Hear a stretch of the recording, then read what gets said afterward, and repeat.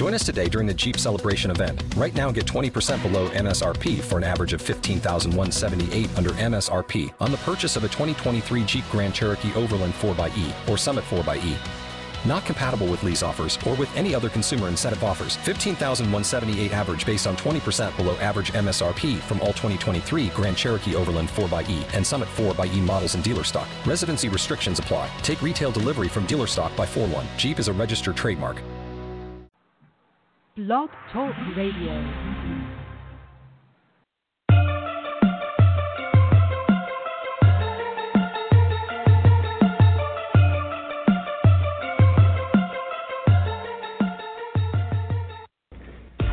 The very word secrecy is repugnant in a free and open society, and we are, as a people, inherently and historically opposed to secret societies, to secret oaths, and to secret proceedings. Well, let's say this Twinkie represents the normal amount of psychokinetic energy in the New York area. According to this morning's sample, it would be a Twinkie 35 feet long, weighing approximately 600 pounds. That's a big Twinkie. One of the problems, not specifically on this issue, just in general, let's put it this way, money trumps peace sometimes. In other words, commercial interests are very powerful interests throughout the world. And part of the issue in convincing people to put sanctions on a specific country is to convince them that it's in the world's interest that they forego their own financial interests. It's time for the most entertaining, informational, and educational show on Talk Radio 49. It's Behind the Curtain with your host, Brad Hicks and Lisa O'Brien.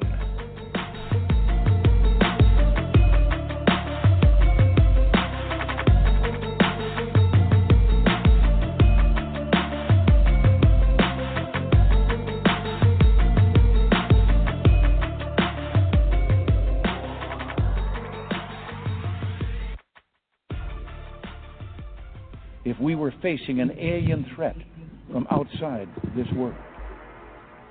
And yet, I ask you, is not an alien force already among us? Good evening, ladies and gentlemen, wherever time may find you tonight. And if you're listening, again, if you can't catch us live, this will be podcasted. So, without any further ado, this is Behind the Curtain special episode tonight. An episode that anyone living in Arkansas and even after the results of 1992 on a national scale will be affected. We are going to talk about the night of August 23rd, 1987, where Linda Ives' son, Kevin Ives, and Kevin's friend, Don Henry, were murdered in Alexander, Arkansas. Their bodies were placed on a railroad track, later to be run over by a train. Now, for more than 30 years, Miss Ives has been relentless in fighting to find out what happened to those two boys. She has encountered corrupt law enforcement, politicians of both political parties, and the good old boy system as we've come to know it. She has never given up on her efforts to get justice for these two boys, including her son. An individual, though, has come forward who alleges that he was on the scene when Kevin Ives and Don Henry were murdered. This individual has met with Linda and Larry Ives and their investigator, Keith Rounsavall. He gave a full statement detailing the events of August 23rd, 1987, and Keith Rounsavall and Linda Ives believe this individual to be 100% legitimate. Now, we tried to effort Mr. Billy Jack Haynes, the individual, to come on, a former professional wrestler for then the WWF in the 1980s.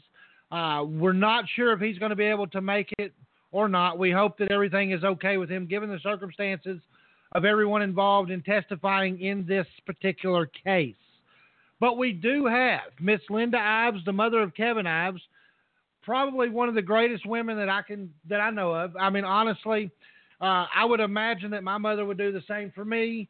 But the level of respect that I have that she is still fighting for justice for her son and everyone involved in this case is so touching to me. And may God bless her and maybe we can bring justice to this case at some point by putting ears and eyes on this subject. Also, the attorney, Keith Rounsavall, joining us tonight. Maybe he can speak a little bit on behalf of Billy Jack Haynes. He has met with him in an undisclosed location. I won't put it out there because I don't even know. And talked to him and gotten statements and whatnot. So we're going to do that. But we're going to, real quickly, we're going to play a GoFundMe account. Very important, ladies and gentlemen, to give this a check. Go donate whatever you can to help further along this investigation. 30-plus years now we're going on. Justice has not been served. So we're going to go ahead and play this real quick from the mouth of Billy Jack Haynes, and then when we come back, we're going to go to the beautiful city of New Orleans and bring Lisa on. So, Michael, if you'll play that real quick. I'm Billy Jack Haynes, former World Wrestling Federation wrestler. Today I come with no mask. I come with no hidden voice. I come to you straight face to face because this is reality, man. Don't hide nothing. 30 years ago, I witnessed the murder of 2 teenagers on the railroad tracks August 23rd in Alexander, Arkansas. 27 years of that, I was a drug addict on pain pill medication. I become clean. It kept bothering me and bothering me and bothering me, and finally, when Seth Rich was killed July 10th, I knew that was a message to me because that's my birthday, July 10th. So here I am coming forward. This is a plea that I'm going to read here for you today. The plea is for those who has yet to contribute to the GoFundMe.com Kevin Ives, Don Henry murders that happened 30 years ago. Please contribute to the fund so that the investigator can continue his work.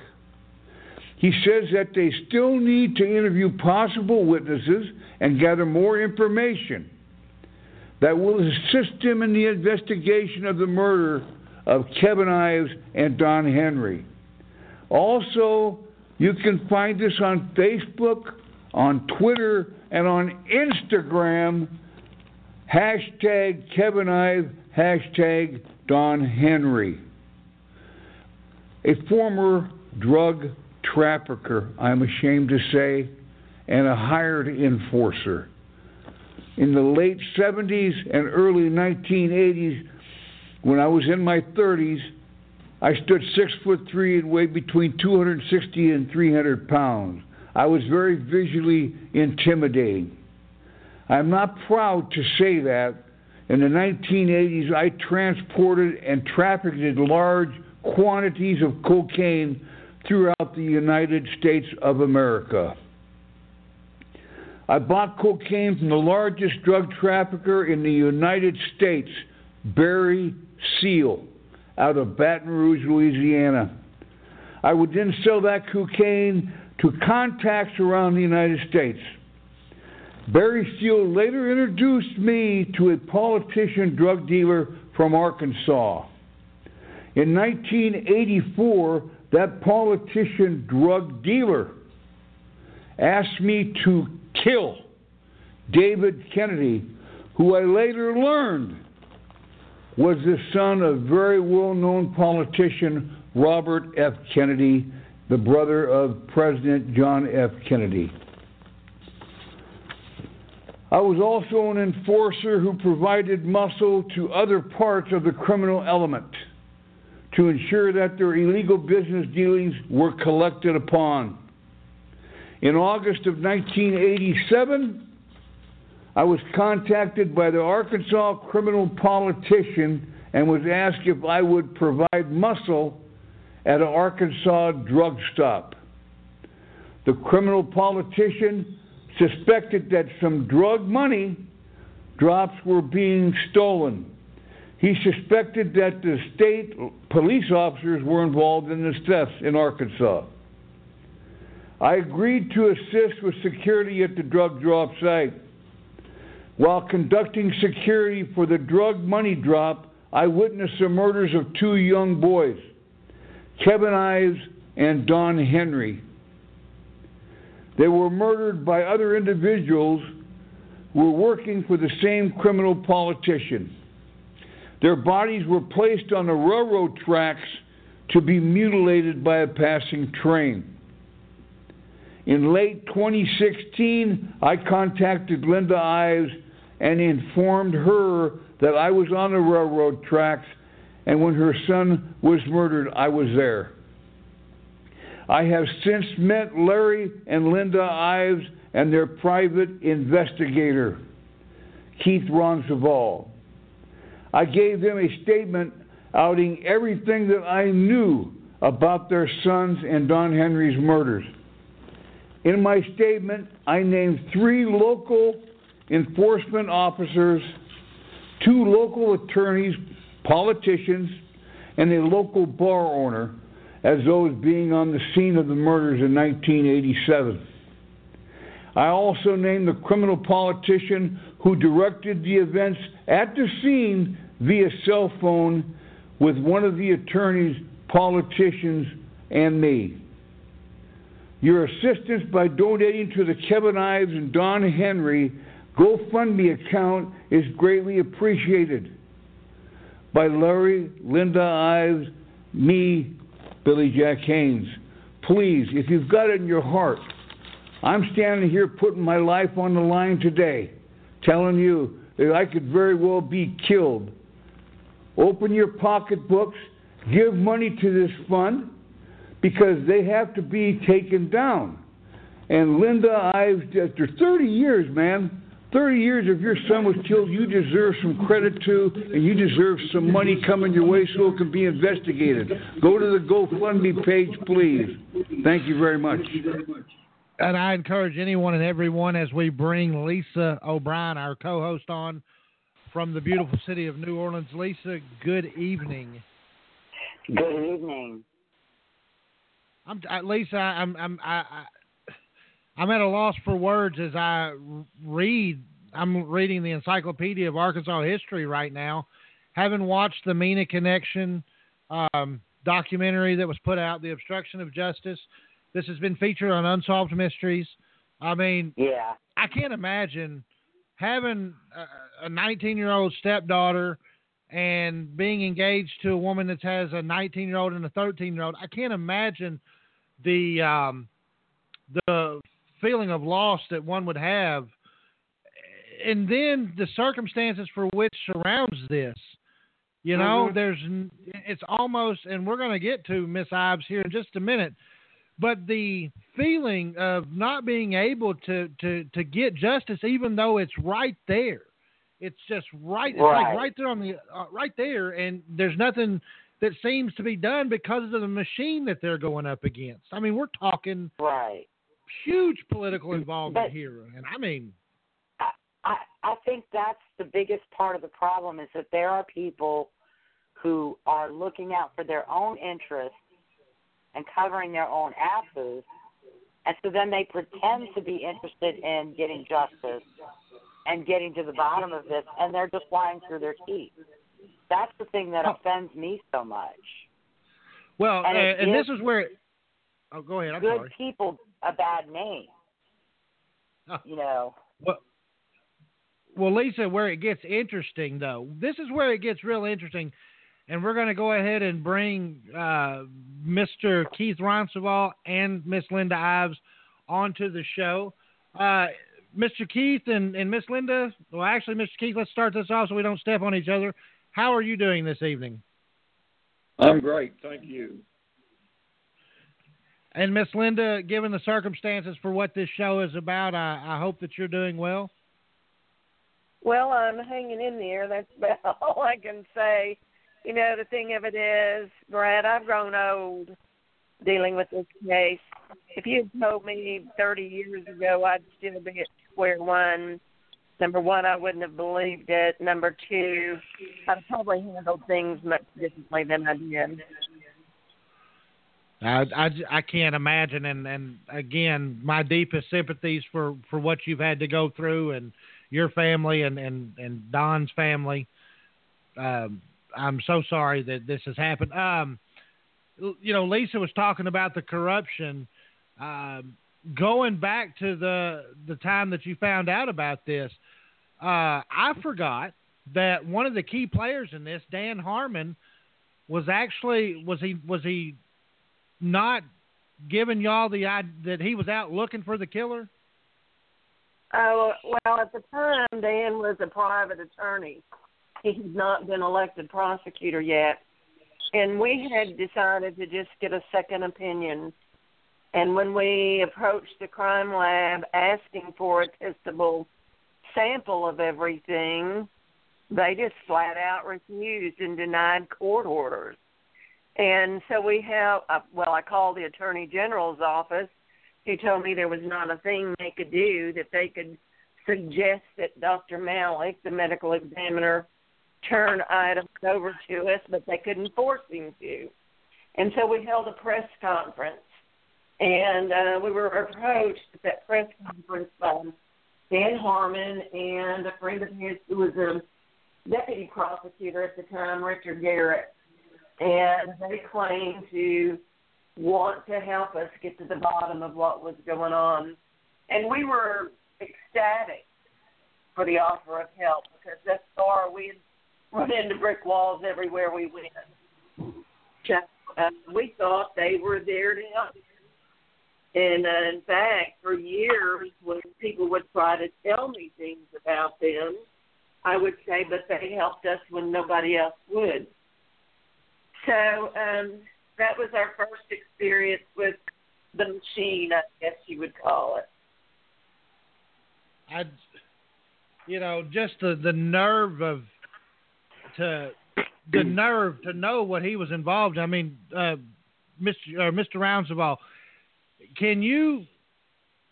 you've talked to Billy Jack Haynes, and you've gotten sworn depositions, I guess, or video confessions of this. Has he mentioned how many people were there the evening that that Kevin Ives and Don Henry were actually murdered? Yeah, he knows of 7, including himself, that he was able to identify as being there. There were 2 other individuals that picked up the drop.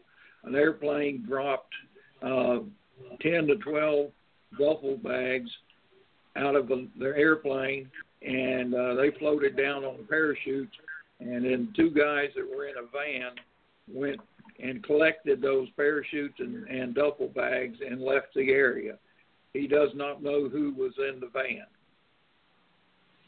Okay. But he knows the other 7 people. Right. Now, Miss Ives, let's just to kind of go back and set the scene. Obviously, anyone listening's probably got a fair amount of this picture that we're trying to paint tonight. But the Family Malik, who's a joke, let's just establish that. He has said that. Well, okay, let's go back a little bit further. The reason that Kevin and Don were out in the woods was that, and please correct me if I'm wrong, but I'm under the understanding that Kevin was spending the night over at Don's place that evening. Yes, that's good. I do want to point out, I'm not trying to place blame, but we would have never allowed Kevin to go out hunting out of season in particular. We assumed that when they went into the evening, their curfew was both at 12:30, and we assumed when they went in at 12:30, they were in for the night, and it turned out to not be the case. That's where I was going to ask was, and I guess, it's I guess a tough decision back then, but being the situation and circumstances, unfortunately, what they are, Don Henry's dad allowed them to go spotlighting, and so they go up in these woods, and and I don't want to bring up anything. If you don't want to answer a question, I completely understand, but with Billy Jack's confession, have you guys gotten any kind of details as to what happened that evening? Well, there seems to be a number of different stories, some with more merit than others. There's been stories about Kevin and Don being there to rip off the drug drop, which I don't believe for a moment. There's been others that an earlier drop, and this seems to be from other witnesses who an earlier drop the week before have gone missing. And the governor of the state, who was collecting the money from the wanted to know who was stealing his money and getting his drugs. And Kevin came along, and one of two things, they decided to blame him for it to take the attention away from themselves. And they interrogated them for information they did not have. And I'm convinced everything with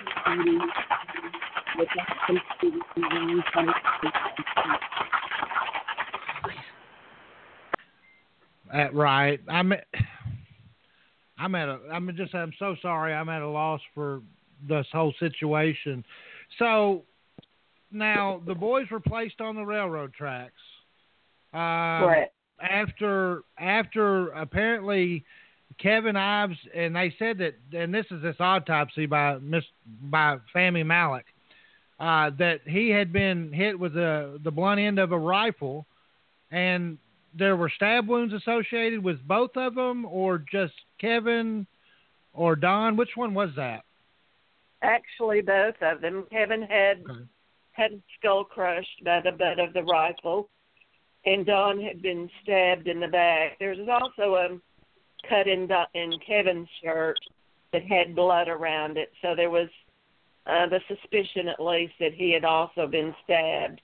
But now none of this came out until the second autopsy. None of it was brought out during Malek's autopsy.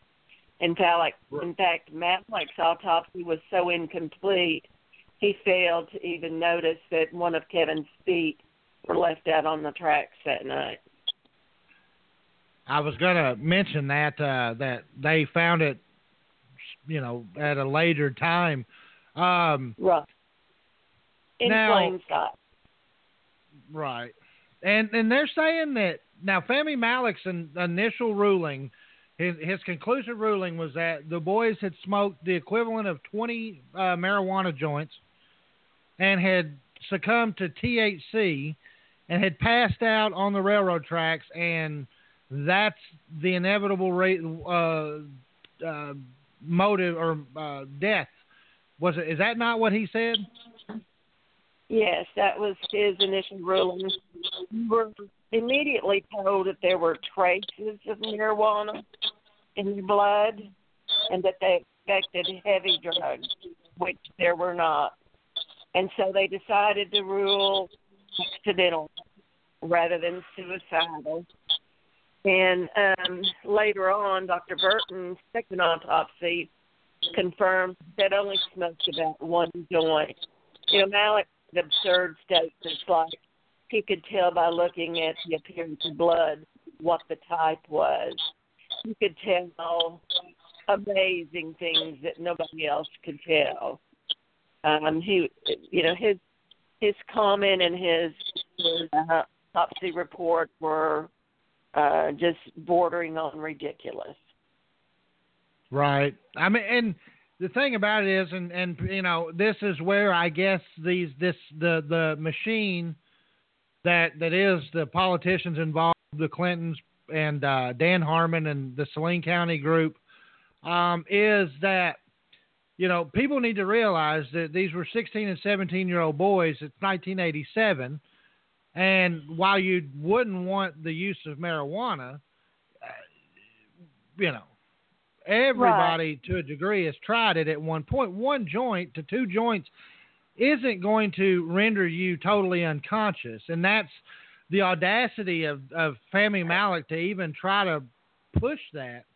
Number one, smells of an absolute conspiracy and a cover-up, And that's the issue. And I'm so glad that you were able to get, what was the gentleman's name? It was the guy out of Atlanta. It was Garrett? Burton. Uh-huh. And he did He did the Atlanta child murder cases out there. He's very well renowned internationally. And he actually had lost a 17-year-old son very shortly prior to this, and he took great pity on us, didn't charge the county for a lot of things that he did, and spent a tremendous number of hours on the case trying to, come to some logical conclusion. One of the things that Malik also did was to use a test on their blood that was designed to be used on urine. And so, that's the kind of autopsy we got the first time around. And it was just a total joke that was not funny at all, which is why we set out to get a second opinion. Right. We're going to, Lisa, do you have any questions so far for Miss Ives? No, not yet. I'm still, listening, trying to digest the story and figure out who all the players are. That's the most difficult part, is there's so many people. Well, Yes. when we first started, Lisa, we thought we were dealing with a couple of dirty cops. Mm-hmm. I mean, that's exactly what we thought. And as it turned out, it was much more sinister than that. Yeah. Although I have to say, in Fahmy Malik's defense, I don't think he was in on any conspiracy. He just was, by that point, sloppy and careless. I don't think he cared. Because and he's the one that screwed up on the Larimore. Oh, he screwed so many cases, it's incredible. Yeah. He actually liked to ingratiate himself with the sheriffs, and many testified that he would call them and say, "What have we got?" And he would set about proving their case for them. Right. Although there is no mistaking the fact that he didn't even note that Kevin's foot was missing. Did not even note it in his autopsy. No, I like I said, he was careless and sloppy. He was careless. I don't think he was careless and sloppy, and I don't think that he cared. Yeah, I've no doubt. He's living large in Florida right now, by the way. And Lisa, I will have to say that I will respectfully disagree with that. I think that Fahmy Malik was in the back pocket of Bill Clinton, and at that point, everyone remembers our wonderful mother of a yes, Clinton's mother, Jocelyn Elders.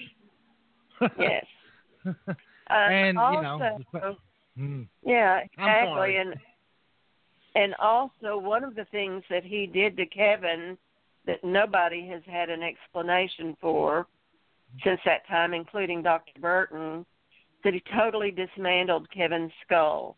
He removed all of the bones from each other, removed the jaws, removed the teeth. He totally dismantled Kevin's skull. And my opinion is that he was covering up a bullet wound. Just my opinion. Yeah. And given the circumstances, I will gladly support your opinion as fact, in my opinion.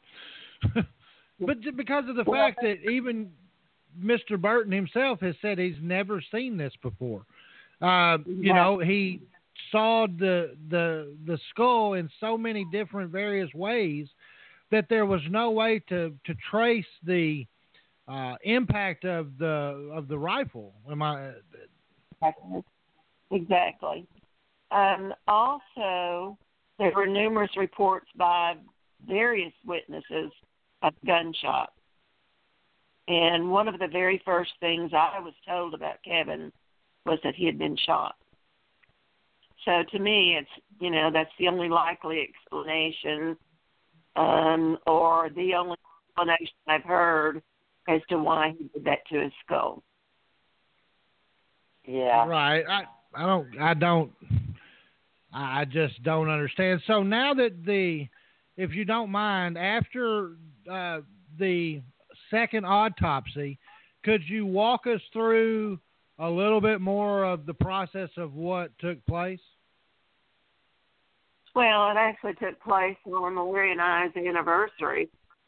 And Larry went up to the medical center and sat outside while they brought the bodies in. They had exhumed them the day before. I was out with friends, and they meticulously uncovered, noted, photographed everything there was to be done, including the things that were in jars inside the casket, and, did a second autopsy and then replaced everything and reburied them. So, there wasn't, if there was anything else to it, I'm totally unaware of it. It was a very long and stressful and horrible day for both of us. Yeah. So now y'all have gone through that, and let me ask you, now this has uncovered there's a body count, out of all of this. Had you guys experienced any kind of unusual activity, or had y'all seen anything involving either you or your husband or anything for continuously pushing this forward? Larry was busy trying to earn a living. He was a railroad engineer, and he was in and out of town. I was at home, and I would learn certain bits and pieces of things and be excited about them and living and breathing the case. And he'd come home and he didn't really want to hear about it. He thought I was being melodramatic and overdramatic and making more of things that were there. And he kept saying, Linda, not everybody can be involved in this. So, it was a stressful time for both of us as far as what our different roles were. Larry preferred to be removed from it for the biggest part. Although I will say that he was and is very supportive of anything and everything that I do. That's really good. Yeah. Oftentimes I do and say things that he doesn't particularly like, but he's always supportive. Now, I was reading something here. I wanted to ask, the tarp is a huge piece of when they talk about the locomotive coming down the track, and I was going to ask you, I've seen reports that there never was one, that there was one. Was there a green tarp involved in all this? There absolutely was a tarp. My husband was a locomotive engineer for 39 years, and there are 3 crew members who sit in different positions on that locomotive, and they have never all 3 seen a optical illusion at the same time and place. One of the crewmen, Jerry Tomlinson, the conductor, got irritated at one of the CID officers, Chuck Talent, calling it an alleged tarp, an alleged gun. And he told him, he said, come with me. And he took a flashlight and he walked back to the point of impact where the tarp had blown down onto what we call the bulkhead of the bridge. And he said, now there's your alleged tarp, and there's your alleged gun. And he said, I don't want to hear him called alleged anymore. So he was really angry at the attitude and the demeanor of all of the Saline County Sheriff's Office personnel that night. Right. And, I mean, obviously, when this first happened, you probably were unaware, obviously, as to the scope of all this. Can you give me your initial your thoughts, even today, with knowing what you know now, and these people, and then obviously I want to get into, before we go to the first hour break, you know, your thoughts on, now that you know everything that's virtually kind of gone on. It's almost like surreal to me to even think about, you know, everybody involved and everything. So could you kind of give me what goes through your mind when you have to relive this every day? Well, just, you know, it's incredulity to a large degree. I can't believe they have the nerve to sit there and tell me that one of the murder suspects' nephew, who is sheriff, and his best friend, his best friend, who they have no conflict of interest. I don't know how stupid they think I am. You know, it doesn't take much to figure out there's a conflict, and yet they sit there and deny it over and over and over. So they have no trouble with it. Well, I have. And they're not going to take. You know, I may not have. Yeah. You can't say that the state police has got a whole lot more confidence. You know, I don't have any confidence in the police or the FBI, but I'm sure believing it with his friend. So.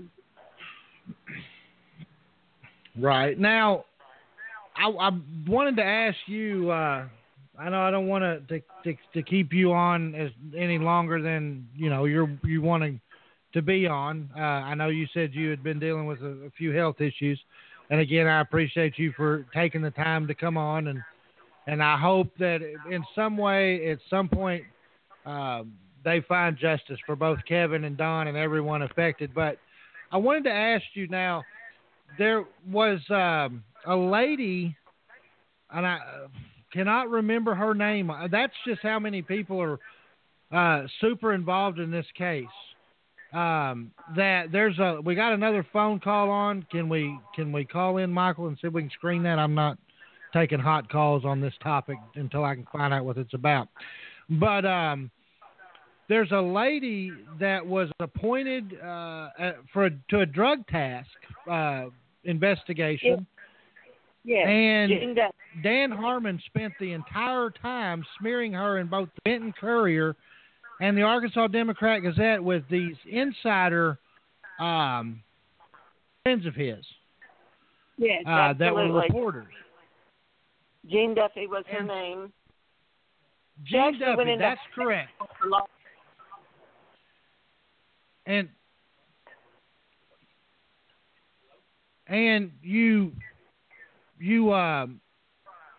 she was basically told at the initial onset of her investigation to not interview any politicians. That's or correct. Political figures, correct? That's correct.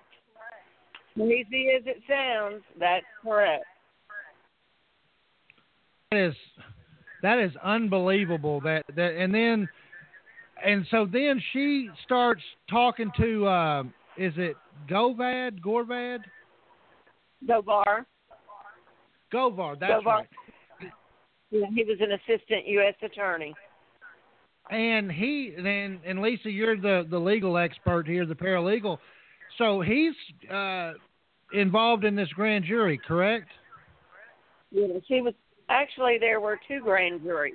A 1988 county grand jury that Dan Harmon was in charge of, and then a 1990 federal grand jury that Bob Govar was involved in. Okay, and so Bob here is potentially looking at indictments against Dan Harmon and a few others involved in the case, and he's dealing with was it Knox? Chuck Knox? Chuck Banks. Okay, he was dealing with them, and that's correct. It got to the point now where people were being run out of town and everything else, correct? That's right. Jean Duffy actually had to flee in fear of her life. In fact, when indictments came down from the federal grand jury, she could come back, but unfortunately that never happened. But Banks was offered a federal judgeship in exchange for shutting down the federal grand jury. He was offered he was nominated, but it was never acted on or confirmed by Congress. President Clinton was. Because from what I watched last night, Jean Duffy was told that she couldn't come back until these indictments were handed down, and that Bob had told her they're coming, and then they were ultimately there was a press conference, and it was noted that they weren't going to be coming out. Nope, they cleared Harmon and all of his relatives and all of his cohorts of all wrongdoing. That doesn't shock me. No. It was shocking at the time. We were both hopeful that indictments were imminent, but that never happened. I mean, this is a guy, ladies and gentlemen, that if you're not familiar with this aspect, Dan Harmon is using a gentleman by the last name of Thompson, and I think there was a lady, the Linda, maybe, that was for the Benton Courier and then one for the Arkansas Democrat-Gazette. And he was absolutely just throwing this propaganda out there against Jean Duffy. And it didn't matter. She knew stuff, but she took the high road and did not say anything. And then if you go back, there's a gentleman, what is his name? Keith McCaskill. Can you explain his relevance to this case, Ms. Ives? Well, Keith McCaskill was a local bar owner and bouncer. Very, very big guy, similar, I would say, to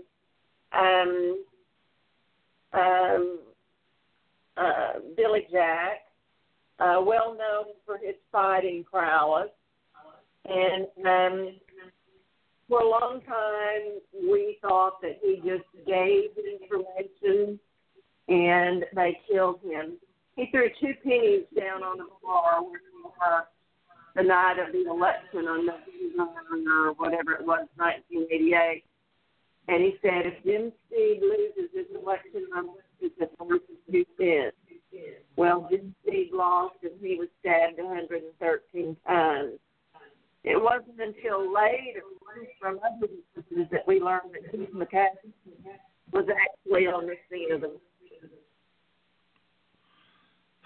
man, wow. And we're gonna go real quick to Lisa. You know, you've heard this, and the grand jury now has not been allowed to speak, or to leave their indictments. Lisa, you have any thoughts so far? Yeah, I don't know. The state grand jury, I know there was some skullduggery going on. The federal grand jury, I don't know. I've heard a couple of things. I don't know whether they just didn't think they had enough present and they, just threw up their hands, or whether there was something deeper. I kind of give people the benefit of the doubt, maybe too much. Actually, Chet Banks down that federal grand jury held a press conference and shut it down before we saw the grand jury. People who contacted Jean Duffy and were so irate because they had intended to issue indictments against Harmon and others. And the grand jurors were livid over them shutting down the federal grand jury. Okay. See, I thought it was the state grand jury that was shut down, and they couldn't give their thing, and then the federal was just it was continued and never reopened. No, it was shut down by Chuck Banks, dismissed. Okay. So the County Granger, 1988, ended at the end of 1988 calendar year, which is required. So, and they were prosecuting Greece because they were not allowed to issue the report that they wanted to issue. So there was some confusion there. Right. So that was, and this is part of the problem with some of the problem with this. Nothing's ever made it into court, so there really aren't any opinions that summarize facts and what we know and what the evidence is, and so you have to read different web pages and articles and try and put everything together. Well, there's actually one very good document that came out of a video that we produced in 1999 called Obstruction of Justice, which Pat Cristiano, the filmmaker. Oh no, I'm talking about court opinion. Well, this is a court opinion, the Eighth Circuit Court of Appeals. They issued a 24-page opinion about Kirk Wayne and Jay Campbell, and it's one of the best documents in the case. So, was that the defamation trial? Yes, the defamation trial, the Eighth Circuit Court of Appeals. Okay. Yes. Okay. I know it's very confusing. It's very hard to tell in a manner that's easily understood. There's just so much stuff. Right. It's hard to make I think it's my impression was because some of it was involved or it began with Iran-Contra, that there may also be the national security interests that are stepping in and saying, don't do that. Exactly. Don't look at it. You know, that's the linchpin of everything, I believe. You know, they don't want to unravel with that, you know, with the case, because it would unravel other things in MENA. Right. That's why the resistance from the federal government on down. Well, I think it looks so bad for them that so many people went rogue. Yeah, they don't care. And started dealing drugs and, you know, it's egg on their face either way. Yeah, it's egg on their face that they knew or egg on their face that they didn't know. Yeah, they knew. They knew exactly what was going on and didn't care. You know, just do the parts they wanted them to do, and what they did on the way back and what they brought back didn't matter. So, you know, it was all sanctioned. So Lisa and Linda, so now has there ever been an established, so this is a continuation, because obviously this was August 23rd of 1987. We all know that Barry Seals was actually murdered and gunned down in Baton Rouge in 1986, right before he was to testify. So is this, I mean, coming through, I know that there was ties to the Arkansas Department of Finance and Administration, Webb Hubbell, the Rose Law Firm, Vince Foster, all of that stuff, tied in with the Clintons and all. But have they established a potential link to these drug drops in MENA in Alexander from MENA? Well, you know, that operation did not stop because Barry Seals died. You know, that operation was too profitable and, you know, too much money being made and too many people getting a share for it to be shut down. So it continued. They say they're operating out of Mena Airport. Or not, but I have reason to believe. And so this, and it's obvious, it's a kind of an indictment on itself that Dan Harmon,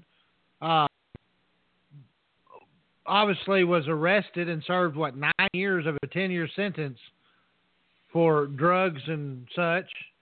And I believe he was rearrested and convicted on something else not too long ago. Yeah, he wasn't convicted. He was convicted on that second charge. And I have documents showing get a witness on it. Nobody cares. The first charge is only served time. He got out early because he testified against for trying to have a federal judge killed. So whether or not that actually happened, I have no idea. Right, absolutely. Well, we're about here to the first hour, so I want to ask you, and if it's too personal, obviously you don't have to answer anything, but now, Kevin, God bless his soul, no longer with us. Don Henry, no longer with us. When you first heard about Billy Jack Haynes, I can only imagine the list of emotions that ran through. Obviously, him being a part of your son's murder, him being there, the ability to stop it, the ability to do this and that, and the site this big case that could have been golden light in a dark and really voided place. Can you talk about, if you don't mind, the mindset that you had when Billy Jack Haynes came into the picture with what he had to say? Well, I guess surprise for one thing. It had been 30 years. Number two, a professional wrestler. I used to laugh. I'd say I would pray for somebody to come forward and bust the case wide open. I just never dreamed it would be a police. Totally unrelated. Totally foreign to me. I don't know. This sentence, this year, I talked to Billy for probably over a year before he, and I had a lot of questions. I had a lot of things that I couldn't understand how people work. And it took me a long time to really get on board with Bruce. I believe Billy. I believe he's telling the truth. I've never talked to him in a long time. Imagine why he would insert double homicide. Everything to lose. I've come to feel like a friend. Not saying easily won, because it wasn't. I didn't know how I would feel being in the same room with him. But it's been much easier than I expected. Is the only way I know how to describe it. Been a lot of heart-to-heart talk. But I think we are in a situation where we both can live. Right, and obviously they say that time has a tendency to heal wounds and stuff. So obviously after 30 years, I can imagine there would have been a little bit of anger, I'm sure. But the fact that now you have this potential opening into this case, which probably looked all but done at this point, it's got to be great. let's bring Lisa back on real fast. Miss Ives, you're welcome to stay around if you'd like to listen to the show, and we can put you on mute when we go to Mr. Rounsavall. But I want to ask you,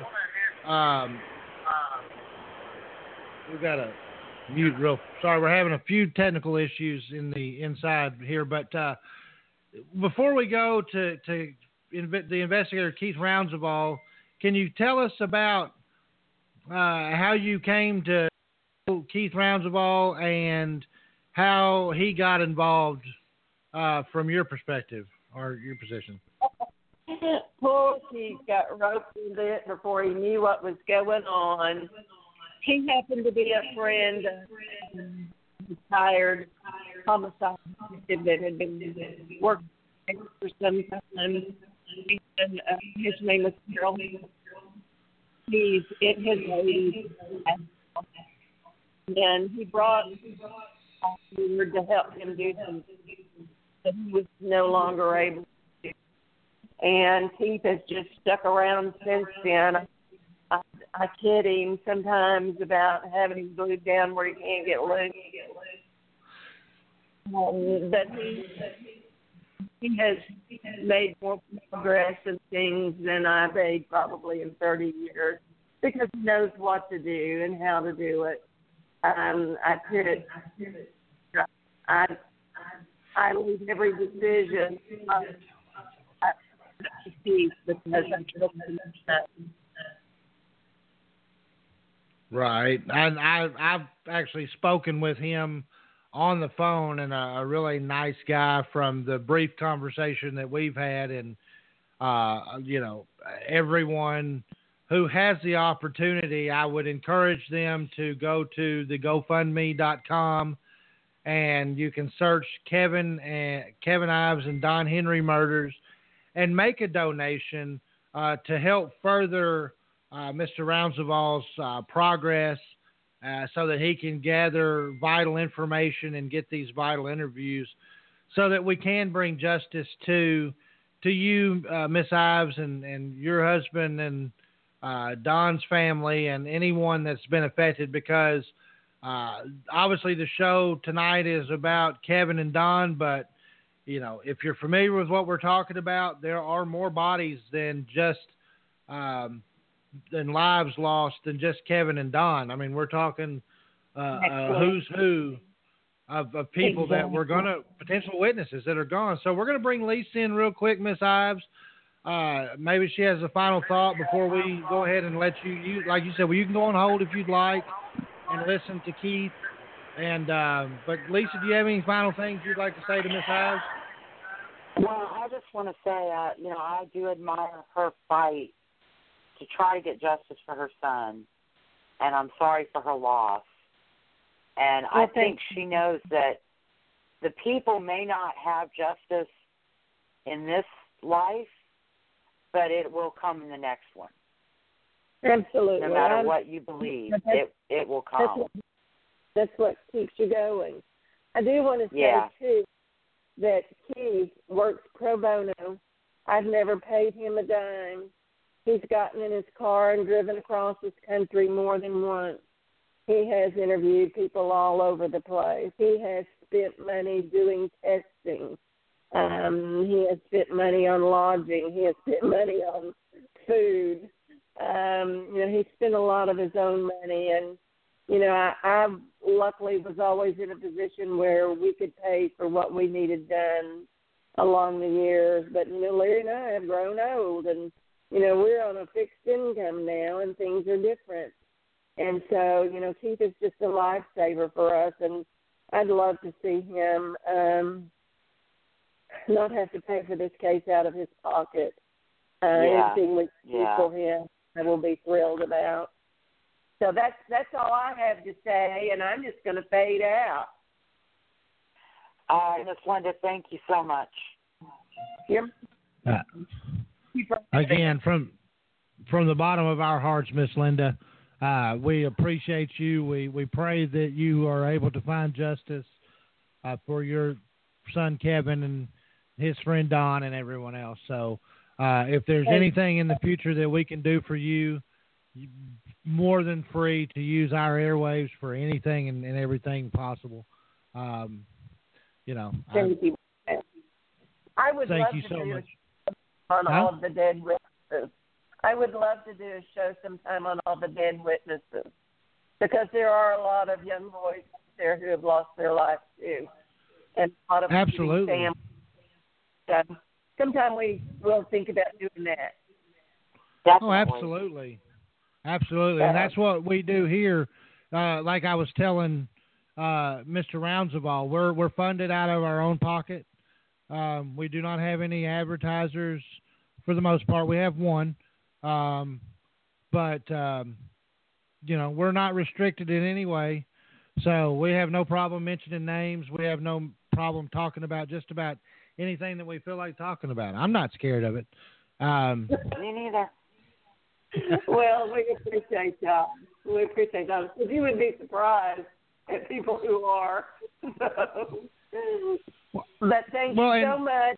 We'll try again.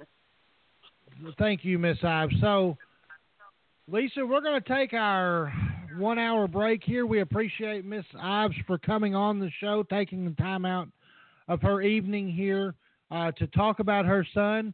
But when we come back, we're going to get to the investigator, Keith Rounsavall, and get his idea. We were going to have Billy Jack Haynes on. He is not available as we speak. We hope that everything's all right with him. We'll talk about that and much more when we come back. You're listening to Behind the Curtain here on Talk Radio 49.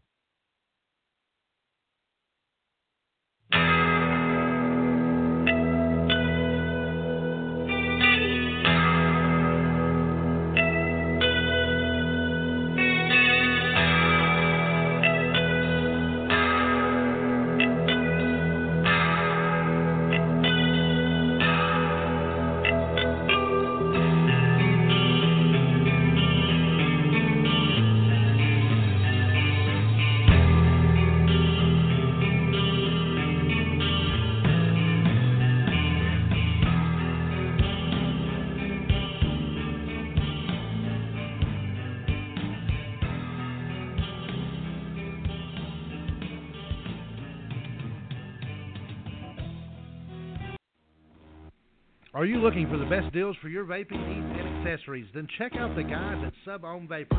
With daily specials on a wide selection of mods and juices, they will surely become your one-stop shop. Ray and the guys at Sub-Ohm Vapors, located at 6929 JFK Boulevard, Suite C in North Little Rock, Arkansas, want to see you. Join them on Facebook, Twitter, Instagram, but more importantly, visit the store or call 501-392-6487. Sub-Ohm Vapors. Vape it like you built it.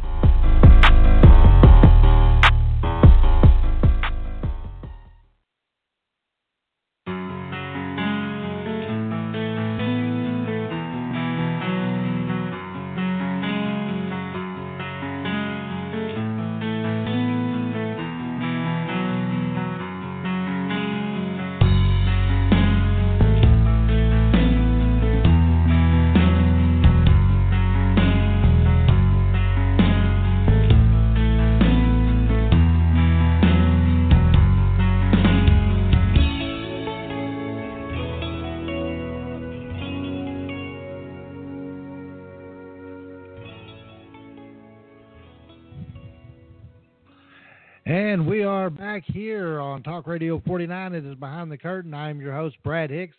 It's joined, as usual, by Lisa O'Brien out of the beautiful city of New Orleans. And I'm kind of jealous, Lisa, that you're in New Orleans and I'm stuck here in North Little Rock, but it is what it is. Yeah, that is. It is what it is. You should have been born a coon ass. Yeah. Well, you know, Lisa, we heard from Miss Ives, and you know, before we get any further into this, I want to say welcome everybody listening to the program. We're going to get with the investigator Keith Rounsavall here in just a second. I want to let everyone know that Lisa, you host a show called Clear and Convincing, and you break down particular court cases from a legal standpoint in the court system. So check that out every Tuesday night, 8 p.m. Central Standard Time.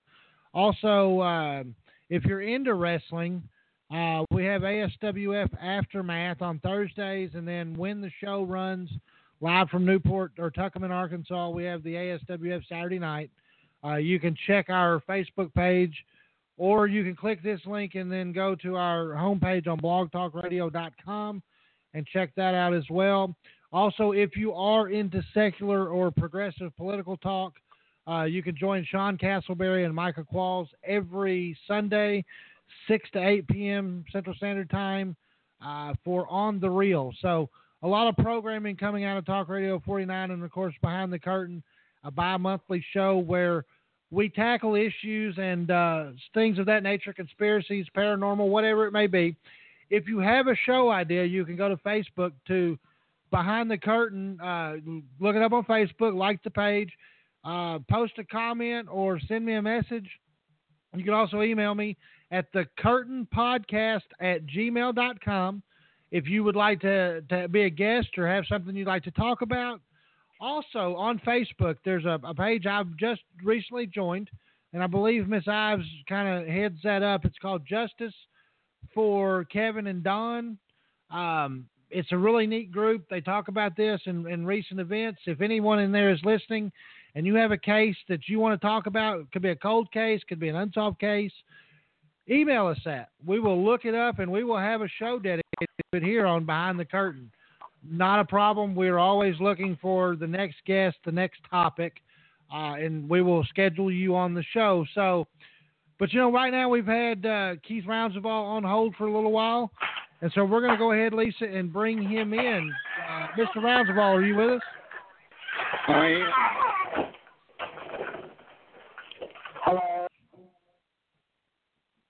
Hello, can you hear me? Yes, sir. I can hear you loud and clear. So, Mr. Rounsavall, you have been involved with this case for roughly about a year now? That's correct. Now, you are from the area, correct? You're a Little Rock native? Well, I have lived here all my adult life. My dad was in the Air Force, so he was from here, and he retired here. So when I was a senior in high school, we moved back to Little Rock. And so you remember this case as it happened? I do remember hearing about it, but I was as naive as most people were back in the day. I was a police officer with the Little Rock PD. I'm working homicides around the city of Little Rock and supervising homicide investigators. And I really didn't know much about this case until I got involved with Linda Ives. And I have learned more than I would like to have learned about what she's been through for the last 30 years. She is my hero. Let me just tell you that. She is a woman of integrity and has fought the fight and has been messed around by all kinds of political and people and law enforcement people in the good old buddy system. That it's a shame that a family like Larry and Linda Ives has had to go through what they've been through. I mean, absolutely, and to attest to just what they've been through, this guy, Keith Rounsavall here, has been a homicide detective in Little Rock. So, I mean, obviously in that position, you're kind of desensitized, I would imagine, to a degree, having seen what you've seen and know what you know, and so for it to impact you the way it has, obviously tells you that the nature of what we're seeing here. Absolutely. I mean, I am sick to have learned what I've learned about has gone on in our country for the last 30 years, and I just can assume it's still going on. But this all relates to the Mina connection, and what happened to Kevin Ives and Don Henry is a offshoot of the Mina drug smuggling done by Barry Seal at the behest of the DEA and the CIA. Right. It's all rotten to its core, and that's why all of these investigations have been shut down.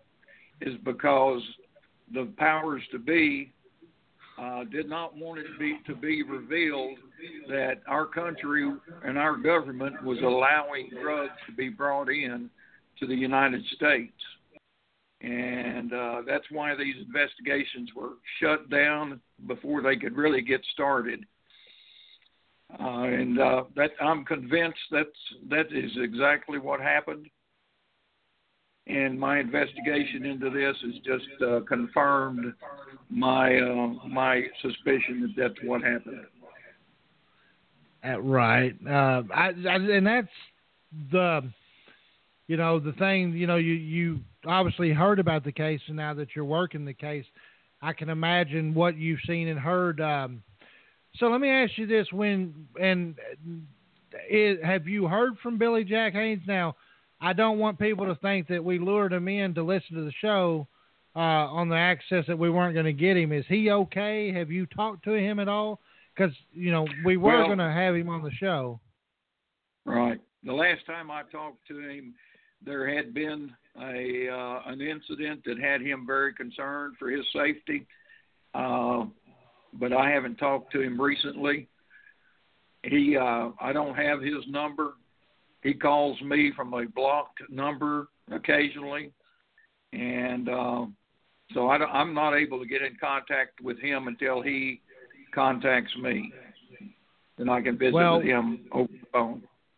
And I know that everyone listening familiar with the case knows that this isn't being melodramatic or, playing it up for sensationalism. I mean, this is legit. And if what he says is 100% valid, he is actually a target. So I was, and like we spoke on the phone, getting him out there and getting his story out there in both print and recorded audio or whatever, hopefully that will keep him around, and keep him safe, because I personally don't want anything to happen to anybody else that it doesn't have to happen to. But, absolutely, yeah. And I really, like I said, I really was looking forward to speaking with him, but we just hope that everything is okay with him, and that you hear from him at some point, and that he was able to continue to be around, obviously, because I've heard it said, Mr. Rounsavall, in doing this interview, people had told me, well, these guys are older. It doesn't matter. They're too old to even care about it anymore. And I don't agree with that. I think that these guys still have motives, and I think they still, there's stuff that they still could lose out of all this, and the fallout from all of this from a knowledge perspective. I mean, you look how closely guarded some of the stuff from the Kennedy assassination is. There's still sealed documents for 75 plus years. So to think that this doesn't exist and this couldn't happen is absolutely absurd. It is absurd. And I would invite anybody to go to YouTube and type in CIA connection to cocaine, and there is all kinds of documented YouTube videos in reference to the CIA dealing in cocaine over the last 30 years plus. Right. And I'm not a conspiracy theorist. I just tell you that if you'll look at that, you will see that this is not something that just happened one time. It's been an ongoing issue. That's how they fund a lot of their covert operations. And, I may be putting myself in danger by even saying that, but that's okay. I have gotten to the age I am, didn't expect to live this long. So we'll see what happens. Oh, I don't blame you. And I am a conspiracy guy. I believe in a lot of things to be not what they appear to be. But that's a different thing. That's why I do this show. But you go back and you watch. First of all, it was for its entertainment purpose. It was entertaining. but a farce in American Made with Tom Cruise, the story of Barry Seals, absolute farce to me. Knowing the legitimate side of the Barry Seals story, that movie couldn't have been less Hollywood if it tried. But it does serve a purpose, I think, in maybe hopefully motivating some people or getting people interested in that part. And obviously, you know, Mr. Rounsavall, if you Google or you YouTube Barry Seal, MENA comes up, and then obstruction of justice comes up. The MENA connection comes up. So hopefully more eyes and ears of some younger people will get on this. And, you know, we can do this whole, because we seem like a society of change now. So hopefully with this information and moving forward that we can bring about some justice. But now when you talk to Billy Jack Haynes, I have to ask you, you know, because here's, to me, you know, being in professional wrestling on a smaller independent scale, you know, here comes this guy after 30 years, professional wrestler, so we know he's good at acting and things of that nature. What was your initial reaction to Billy Jack Haynes when he approached you, or approached Linda and Linda approached you, however it worked out, and said, hey, I was there? Obviously, you had to have some skepticism. Absolutely. Well, my first issue was gaining the trust of Mr. Haynes so that he would know that I wasn't on the other side, and that took a while for me to gain his trust. It didn't happen immediately. It happened over a period of about 6 months. And once I gained his trust, and he came forward with a lot of information that I was skeptical about initially, but after I went to Portland and interviewed him in Portland where he lived at that time, and spent the next 2 months with him. He drove back from Portland with me to Little Rock. I asked him if he wanted to meet Linda Ives, and he at first said, I don't want to go back to Arkansas. That's no place I want to be. And he thought about it for a day or so, and then agreed to drive back with me from Portland to Little Rock. And we made the trip back, got to visit a lot. On the trip, we'd stop almost every day about dark. I wanted to see the country on the way back. And we'd stop, and then we'd spend the evening visiting and talking, and me getting to know him and him getting to know me better. And after that, we made it to Little Rock. I asked him if he wanted to visit with Linda Ives. He said he did. I called Linda, and she said she wanted to meet him. So I set up a meeting with Linda, and they sat down. The first time they met, I could tell it was contentious. You know, it wasn't just a cordial kind of thing. There were some doubts in Linda's mind as well as Larry's mind. And after a little bit, they settled in, and I made a video of Billy Jack Haynes reading a statement that he had prepared and telling Linda and holding Linda's hand, telling her exactly what happened the night that her son was killed. And that was a pretty eventful evening or day for me, based on my years of being a private investigator. I've been a private investigator now for 25 years, and I was with the Little Rock Police Department for 25 years. So I've been spent 50 years of my life doing what I do. Right. So this gentleman, Ron Dane, on this group, wanted to ask a couple of questions for Billy Jack Haynes. Now, you've gotten a statement from him. Do you mind if I read you these 3 questions, and potentially, if you've heard his side, would you mind answering these questions? Not if you know the answer to. Right. I'll answer them the best I can. The first question then will come, at what point did Billy Jack Haynes first see Keith McCaskill come to the tracks? The rumor suggests he came later on after Lane and Campbell came back with the boys already beaten. Is that the case?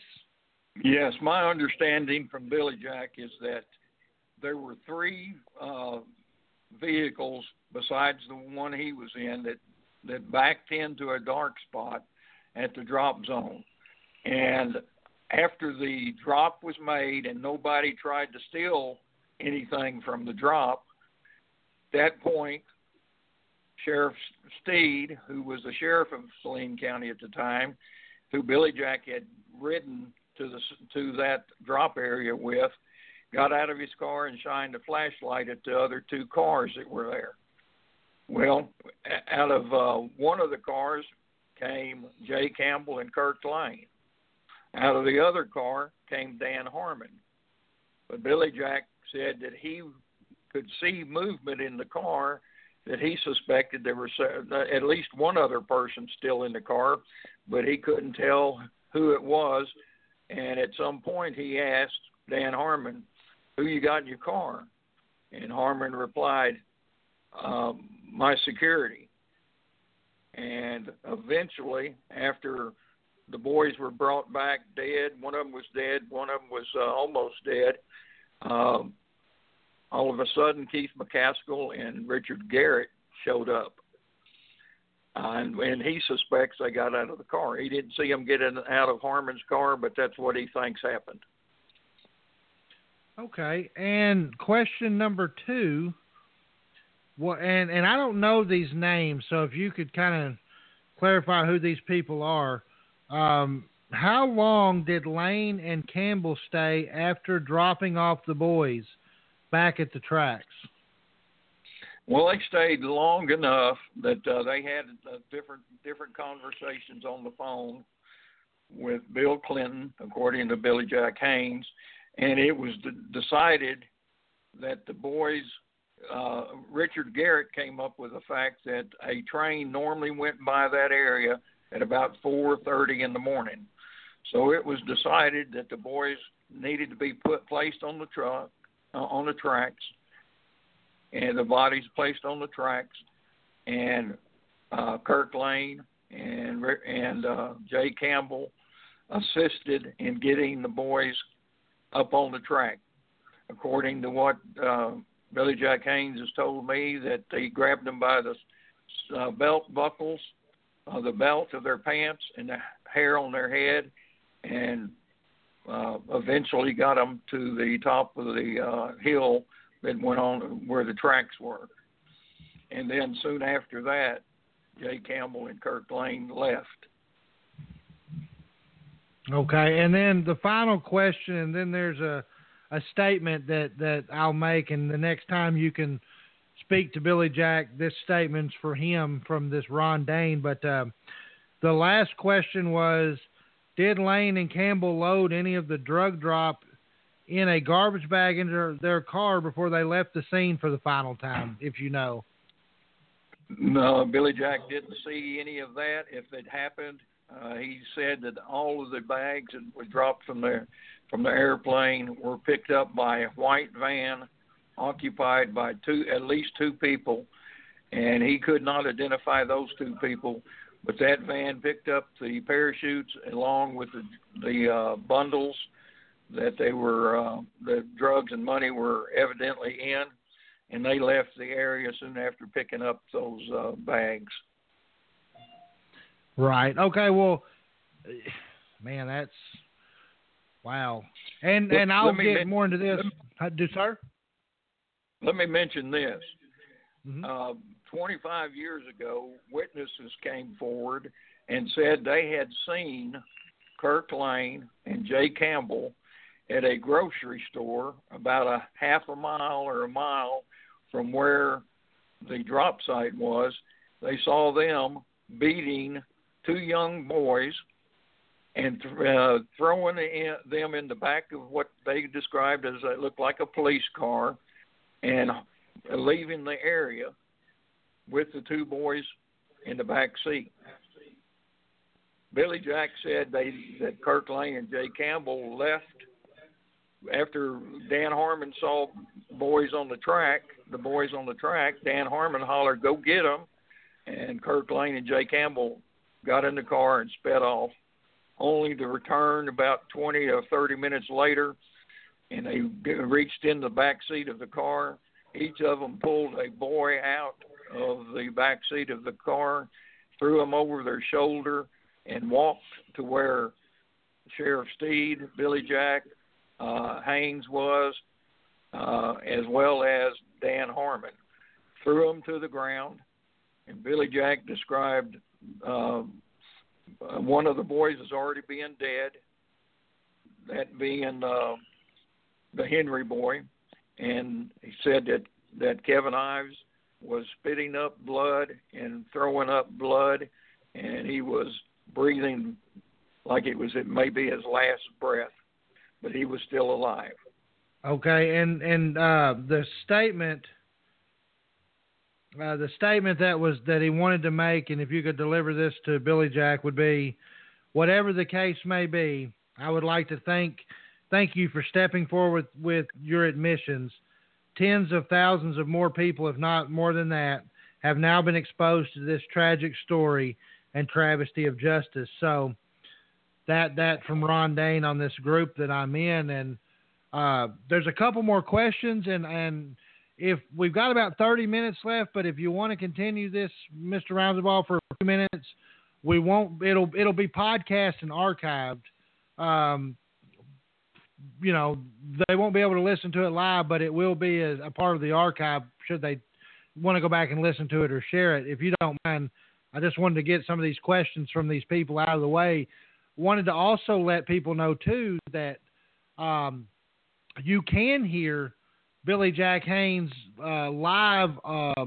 It's recorded, but you can hear his interview with his side of the story out of his mouth on the Doc Washburn Show, hosted on 102.9 KRN. You can YouTube that if you really want to listen to that as well. But there's a lady here that asked about the video camera having night recording ability during that time. Now, on the Doc Washburn Show, Billy Jack said that he was to film the drug drop because Bill Clinton was worried that someone was stealing money and drugs from the drop zone, correct? Correct. And just to set this up, on that show, the Doc Washburn Show, Billy Jack said that the 2 days before these murders, he was in Detroit, Michigan, and getting ready to wrestle King Kong Bundy. And he was delivered an envelope that said to call home. There was a 501 number, wasn't obviously where he was from, and it was Bill Clinton asking him to come to the governor's mansion. And he wore his mask that he wore in wrestling so that he would be inconspicuous because of his stature as a wrestler. And that's when he was flown to Arkansas on Bill Clinton's dime, or the state of Arkansas's dime, whatever, and taken to the governor's mansion where this meeting with Bill Clinton took place. And he was basically given video recording hardware, and then we're talking 1980s. So when we're talking the old VHS, I would imagine, and given that, and to record these drop zones because Bill Clinton himself was scared that, or had a notion that maybe someone was stealing either cash or cocaine or the drugs being dropped. Is that not correct? That's correct. There had been a couple of drops that had been stolen prior to that night. So he wanted to find out, according to Billy Jack, Governor Clinton wanted to find out who was stealing the drops, and he wanted Billy Jack to videotape everything and anything he could. Now, I don't suspect that video was of very good quality. However, I don't know that other people there would have known how good the quality was. They were very concerned when they saw him recording the drop and the other thing, and so that was his job, according to Billy Jack, was to gain as much information as to who might be stealing the drug drops. And Bill Clinton told him that he suspected a couple of state troopers were the ones that were doing the thefts of the drug drops. Okay, so and his job was to, right. It was evident that Bill Clinton didn't trust anybody at the drug drop, and that's why he brought Billy Jack Haynes in to be his eyes and ears at the scene to find out what exactly was going on.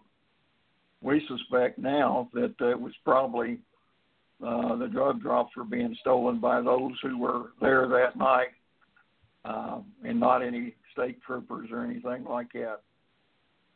Right. Now, you may know this particular I'll just read you the question, and maybe you can explain it. Another lady said she would like to know if any Leos, L-E-O-S, have initiated any... Do what now? Law enforcement officers, what a Leo is. Okay. Have any law enforcement officers initiated any contact or intend to do any investigating since Billy Jack Haynes has spoken out? Yes, they have. Last week, Linda Ives met with Saline County individuals, and they expressed a desire to conduct the investigation into what Billy Jack Haynes has told. And my understanding, talking to Ms. Ives, is that she is 100% against Saline County having any connection with the investigation, because the sheriff of Saline County is the nephew of Dan Harmon, who was named as one of those involved in the murder of her son. And another individual named Kirk Lane is a good friend with the sheriff of Saline County. And it's Linda Ives' opinion, and mine as well, that there's a conflict of interest, and that if Saline County wanted to do the right thing, they would refer the case to either the state police or the FBI for them to do the investigation.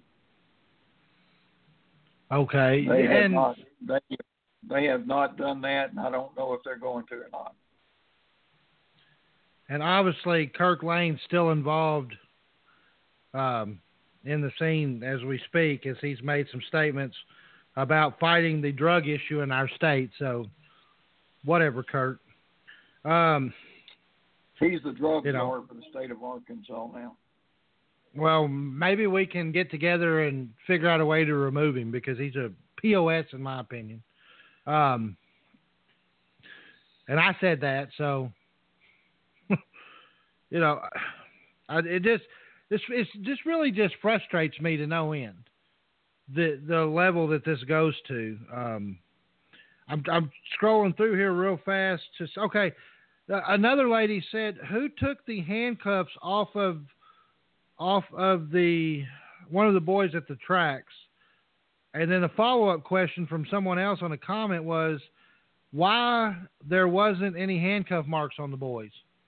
So maybe you can kind of clarify that for me.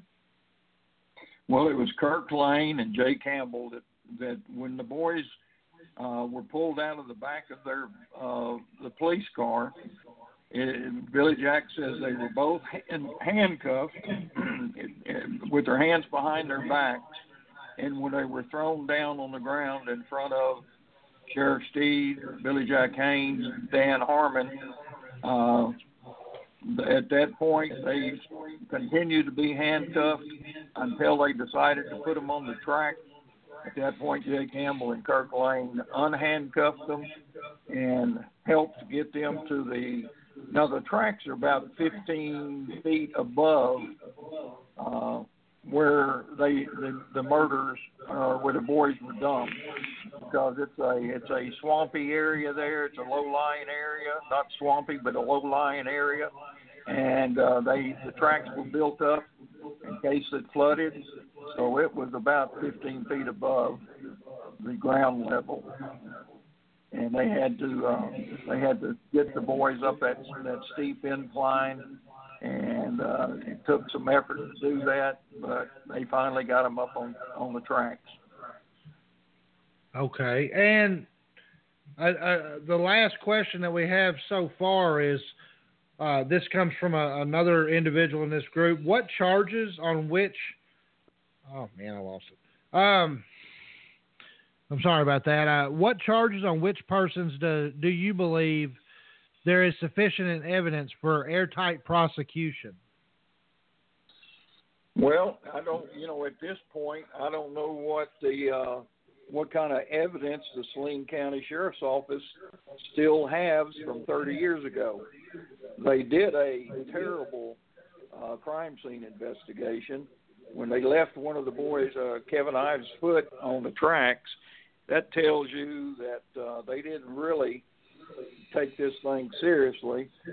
And they also left the tarp, which has never been seen since. So I don't know how much evidence the Saline County Sheriff's Office has preserved over the last 30 years, but if they had the tarp, and they had, there should be some DNA on that tarp and on the boys' clothes if they still have the clothes. So I don't know what they've got and what they don't have. They haven't provided Linda has asked for a list of evidence that they still have, 30 years later, and they said they would provide it, but they haven't done that yet. And so here's a question that I have, and I was reading this article about Kirk Lane, and apparently now he is going to be running for to be a judge, maybe, I don't know. If there's an elected official and he's going for it, let's get out anyone in that jurisdiction or whatever. Let's not vote for the guy. We can't give him that. But I want to ask you, Asa Hutchinson appointed him the drug director. Now, I remember reading that at the time that this was going on, was Asa Hutchinson, not saying he's directly involved in any of this, but was he not involved in the political system at that point back then as well? He was the U.S. Attorney for the Western District of Arkansas out of Fort Smith. And they were conducting, there was a state trooper and a IRS agent who was conducting an investigation into the MENA, what was going on in MENA with at the airport. Well, that investigation included money laundering, which the IRS investigator was doing, as well as drug smuggling, which the state police investigator was doing. That they impaneled a grand jury in the Western District of Arkansas. They called some witnesses, but based on what I have learned, the witnesses they called were not the ones that needed to be called, and that investigation that grand jury was shut down without any findings by that grand jury. And that's just another part of this. When the CIA gets involved in something, they can have people do things that most agencies couldn't get them to do. But that's what happened in the Western District of Arkansas. It happened in the Eastern District in Little Rock. Their investigations were just shut down, and the state trooper that was involved in investigating the MENA deal was later poisoned with anthrax and almost died. And the IRS agent lost his career because he was not willing to perjure himself like his bosses had asked him to do. So he had to quit the IRS after 15 years of service. Right.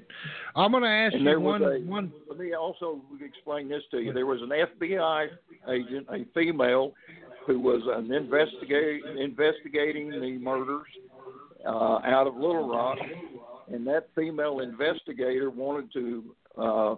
Kirk Lane and Jay Campbell's name came up in the investigation, and she wanted to go interview them. she was told that she would not interview any law enforcement officer, and she was finally vilified and sent packing to another location. And she is very reluctant. I've tried to call her and talk to her, and she doesn't want any more to do with this. It ruined her career. As it did for many others as well, and oh, absolutely. I can only imagine the roadblocks that you've encountered with some of these people, because 30 years removed from the situation, I mean, you have to have a legitimate fear that if what we're all talking about right now is legitimate fact, and I believe it 100% is, then just me and you doing this interview today and Lisa being on here, this is something that's very serious in nature, and these guys do not want to be exposed even 30 years after the fact. But I wanted to ask you two real quick questions, and then Lisa had a question, but the first question I wanted to ask was, did Billy Jack Haynes mention, he talked about being in professional wrestling when he did this, and one of my buddies wanted to know, Vince McMahon owned the company at the time, or owned it now, and did back then as well. Did Vince McMahon know anything about what was going on with Billy Jack Haynes and away from wrestling? Did he mention anything about that? He did not, and I'm not aware of whether Vince McMahon knew about it or not. Okay, that was just a question that, and I just somebody wanted to know. So let me ask you this before I give you to Lisa. Can you talk briefly about the steps that you took? And because obviously there's a lot of people that may look at this, we talked about it earlier, with some skepticism going, okay, this guy, whine. But what have you found so far that lets you to believe that Billy Jack Haynes is telling the truth and not just had 30 good years of studying and reading and watching these documentaries and such and getting real inside knowledge, that makes it sound like, hey, I was there, but really he wasn't. At what point and how did you go about validating Billy Jack Haynes' story? Well, like I said, after visiting with him for nearly 6 months and then finally going to Portland and picking him up there and driving back, I got to know the Billy Jack Haynes as a person. And he has told me how God came into his life and why he decided to come forward. And it was because he had gotten off of prescription drugs, and that he almost died while he was on those prescription drugs, and that he had an awakening, that the Lord touched his heart, and he said, after that I could not get involved and tell Linda that I was there. And plus, we got to realize that this man has put his life at risk as well as his freedom at risk. He has admitted to being at the scene where a double murder occurred. And he could be considered an accessory or, just like anybody that was there would be. So he is not, this is not something anybody would take lightly. That his safety is at risk as well as his freedom. And he's given me some leads that I need to follow up on that could lead to further in his statements, and we'll see where those lead. Now, Mr. Rounsavall, it's Lisa O'Brien again. Hi, Lisa. I have kind of a two-part question. Okay. One, have you found anything that corroborates what Mr. Haynes has been telling you? I have. Okay. What would that be? Well, that would be that the two boys were beaten by Kirk Lane and Jay Campbell at the store which is a quarter mile away. Independent witnesses 25 years ago gave statements that happened. Right. Okay. And then at the same time, there have been 3 witnesses other than Billy Jack who said that they saw Dan Harmon on the tracks that night, and that he was there that night. So that kind of corroborates what Billy Jack says. Okay. And now those witnesses have come forward 25 years ago, and as far as I know, only one of them has been questioned. All right. And then the other question, is there anybody in the political picture in that county, I think it's Saline County? Yeah. That is, that perhaps would be, if they were able to get into office as a district attorney or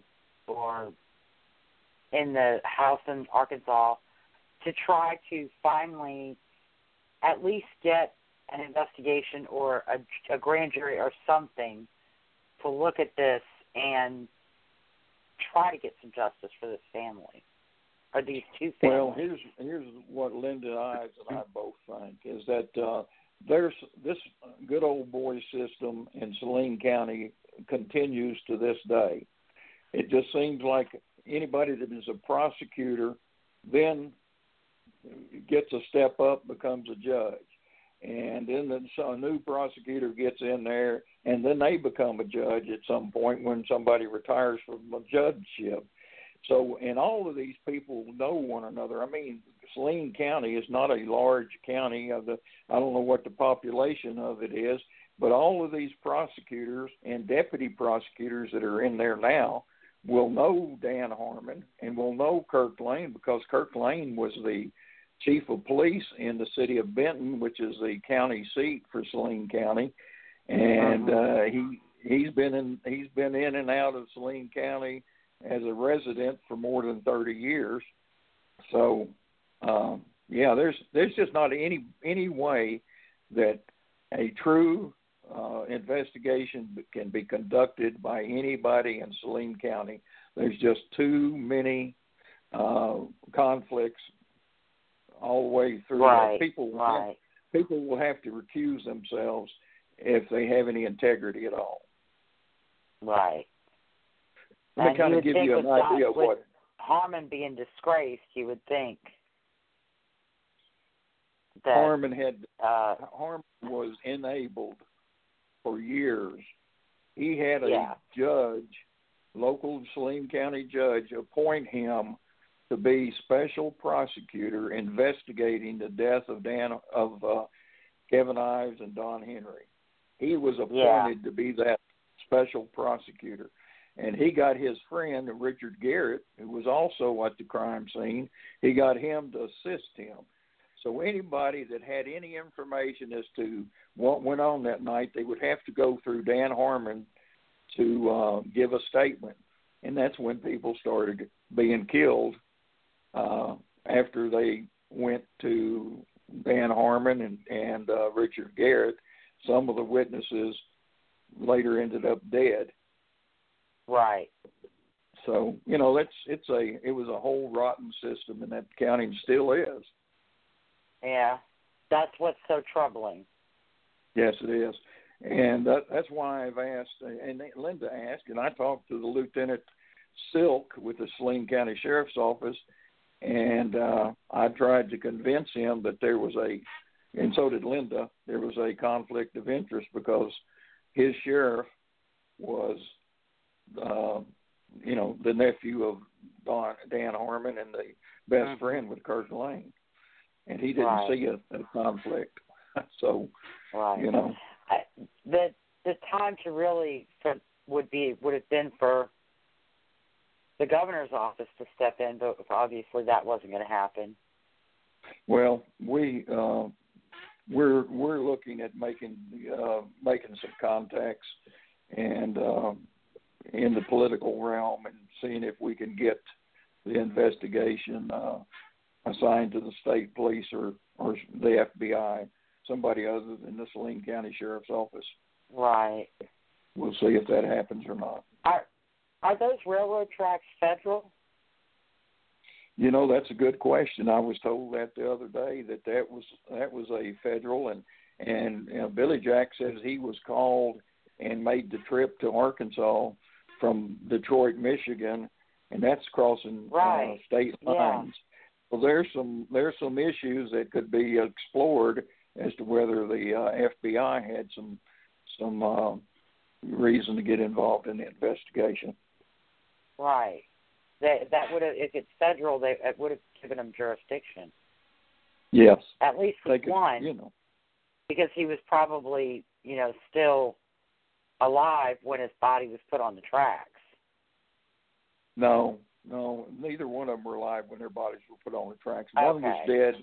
One was dead when they were pulled out of the back of the car, and then after Billy Jack talked to Governor Clinton on the phone, he said, "Leave no witnesses."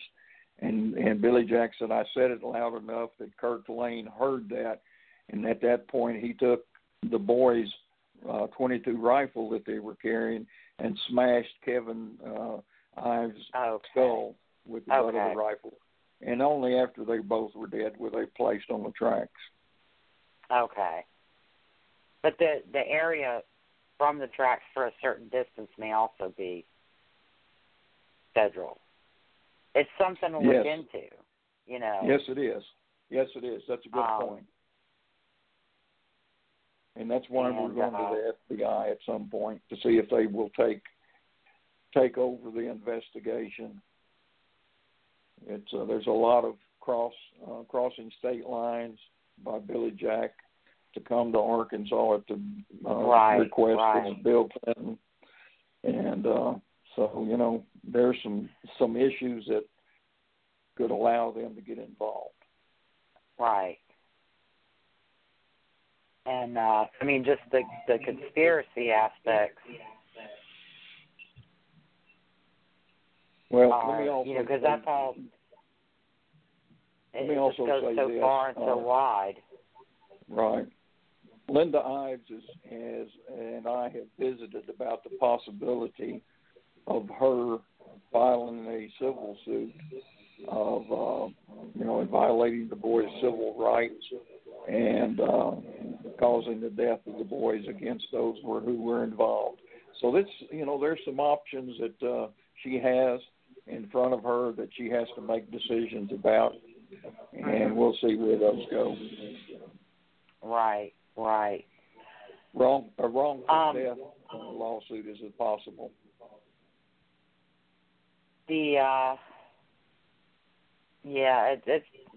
That's going to be hard because of the statute of limitations.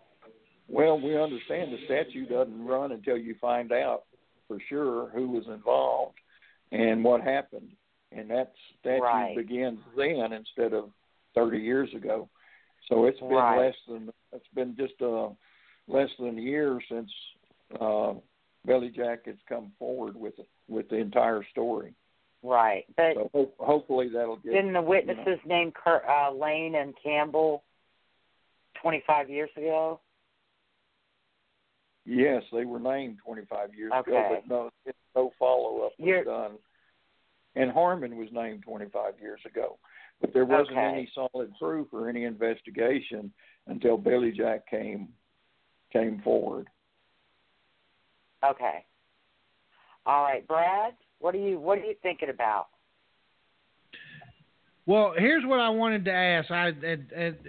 With so much information out there, and I'm sitting in here in a room with some friends, and we're actually I'm going to introduce one of them who's listening to this interview. I'm going to introduce him to the MENA Connection documentary after this. But I wanted to ask Mr. Rounsavall one real quick question, and a reminder that if we do continue this interview a little bit longer than the allotted 2 hours, that you will not hear us live, but this will be recorded, and also to let everyone know that as soon as this is done, I download the audio, we'll put a show graphic up, and then I upload it to the Behind the Curtain YouTube channel so that you can listen to it that way as well. But what I wanted to ask you, Mr. Rounsavall, was Billy Jack Haynes' involvement in all of this. Now, for 30 years or 28, 29 years, give or take, his name or his presence, has it ever surfaced in anywhere at all through anyone, or was it just that closely guarded? Well, no, it's his presence that night was never revealed by anyone, because he flew in that night and was taken to the governor's mansion by Sheriff Jim Steed of Saline County Sheriff, and then he was taken to the drop site by the sheriff, and the only people that saw him there were those named by him as being at the scene, and none of them have come forward and said, they would implicate themselves if they said he was there. And then the next morning, just before daybreak, he said he got in a vehicle with Jim Steed, was taken to the governor's mansion, where he gave the governor the videos, one of the videos. He kept the other one, and kept his camera, and he picked up his suitcase, which he had left there the evening before, and he was taken by Jim Steed to the airport, where he stayed for 3 or 4 hours until the first flight. He could get on the first flight back to where he was living at the time. And he said once he got back to his home, he opened the suitcase, and there was $50,000 in the suitcase that he'd been promised for getting involved in being at the muscle. And he said he took that $50,000 as well as the tape and put them in a place that he would know where they were. Right. And I may address that off the air, just in the privacy of us two, as far as the tape is concerned, unless you feel comfortable saying anything about the existence of it today or any, I don't want to draw any kind of whatever. And that's up to you. So if you want to comment on that any further, I can understand if you do or don't. Well, I'd rather not comment on it right now. I understand that absolutely, sir. But I mean, just if you'll pod Lisa up real quick, just the fact that the $50,000, and I mean, just going through this interview so far, absolutely is just mind blowing to me, Lisa. That this is almost something like one of my Grisham books, and it was turned into a movie, like The Pelican Brief. This is very interesting stuff, and you watch something like that, and you go, well, yeah. Gosh. But this happens. It happens. We know it happens. I think it's closer to the firm, but it proves truth is stranger than fiction. Absolutely, it is, Lisa.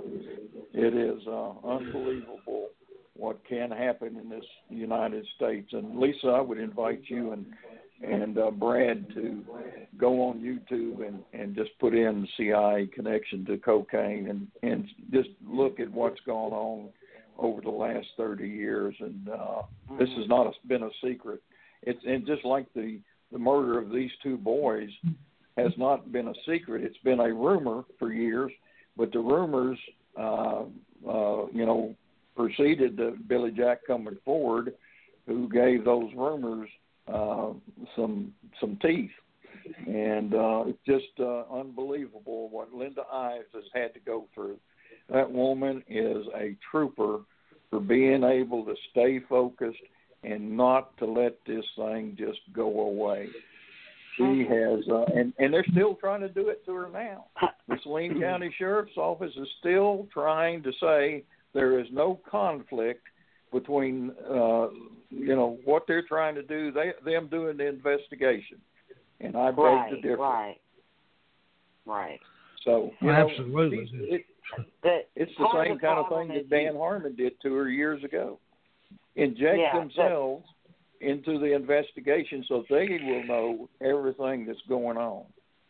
Right. And that is part of the problem. The right thing to do when Campbell and Lane were named was for the whole department office to say, hey, let's bring somebody outside in. But I'm from Louisiana, and we have some small parishes, and it's incredibly incestuous. Right. Everybody knows everybody. That's the way Saline County is. Everybody's named Boudreaux or Bro or. Well, in and they're all Saline County, it's Billy Bob or different names like that. But matter of fact, Billy Bob Thornton's from that area. Yeah. So, but they just don't, won't do the right thing, even to avoid the appearance of impropriety. That's what makes it worse. I have talked, Linda. I've talked with a guy who was the sheriff of another county in Arkansas, and I told him about what was going on, and he said, if I were the sheriff in that county, I'd be glad to give it to somebody else because the sheriff has no win in this thing. So there's no way to win. It's all loss, lose either way it goes with him. Correct. So why would he want to keep it?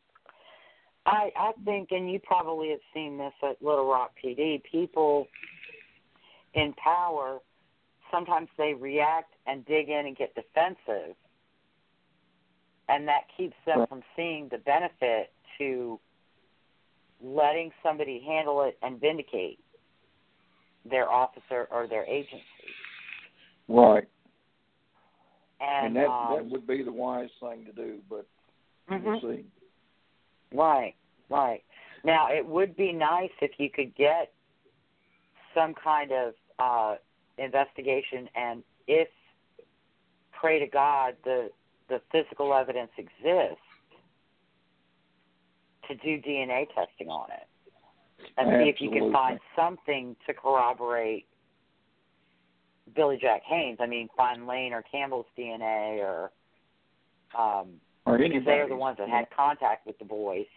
Or even Billy Jack's DNA to show that he was there, Anything I think of that he would have nature had, would be... For him to have left DNA, he would have had to have some contact with them or with their clothing. Right. But the guys that put hands on him, may have left some DNA somewhere. Right. Well, I have very little faith since the sheriff at that time was involved. I think that any evidence that was gathered has been gone through, and anything that they think might have come back to them has been gotten rid of. I hope not, but I suspect that's happened, and But there should be, if they kept the clothes and everything, there should be DNA still on it.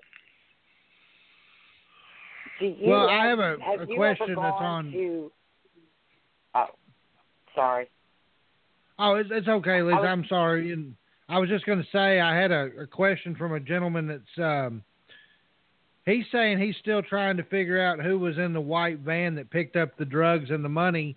And from all accounts that I've heard, and Mr. Rounsavall can validate or contradict the statement that I make, but from what I've heard from the interview with Doc Washburn was that the players involved in the white van were not known by Billy Jack Haynes, at least. Now, obviously, maybe Kirk Lane or Steed or whoever, McCaskill, whoever was there, might know who they were. But as far as Billy Jack Haynes was concerned, he had no idea who was in that white van. Correct? He did not get a good enough look at those people to identify any of them. The driver never got out of the van. the guy that got out of the van was so far away from in the dark from Billy Jack that he couldn't identify the one that retrieved the parachutes and the drugs and the duffel bags that were thrown out of the plane. Right. Okay. That was one of the questions that was asked, and obviously we are this is an archive section of the show, so anybody listening at this point will have to be on the link that provided and then the YouTube video that I will throw up as well. But it's crazy to think what really took place out there and the statements that Billy Jack's made to you and that you have and all of that. It's just crazy to think about what occurred that night out there on those tracks. Now, are those tracks and everything still there, or have they been? Are they obsolete now? No, they're still there. Billy Jack. I took Billy Jack to the site. He went there at night, and just Jim, the Sheriff Steed, knew where the drop zone was. But I took him out there, and he described to me and on video showed me where everybody was, and gave me a explanation of who was where and what was going on and that kind of thing. But I went out there with Channel 7 as well and showed them where Billy Jack had described and what was going on there. And as we were there, a train went by. And you talk about an eerie feeling. It was really eerie. That happened both when Billy Jack was explaining things to me, and then when Channel 7 was there, a train went by and just rumbled past where we were standing down on the ground where the murders occurred, or where one boy's murder occurred. Right, and Mr. Rounsavall, if you don't mind, at some point, I'd like to contact you off the air and talk with you for a few minutes later on, not this evening, obviously, but later on about a few things, if that's okay with you. Absolutely, just give me a call anytime. So Lisa, you heard Mr. Rounsavall talking about being on the grounds and the train coming through and the the surreal moment that was captured there. It's mind blowing and I don't know if you're familiar with the documents and the documentaries that he's talking about. Obviously, Mara Levitt, I believe, I don't want to butcher that name, wrote a book called Boys on the Tracks. She's also written several things about different crimes in the state as well. You could check that out. Definitely go CIA and their connection to cocaine and that. I'm going to definitely check that out as well and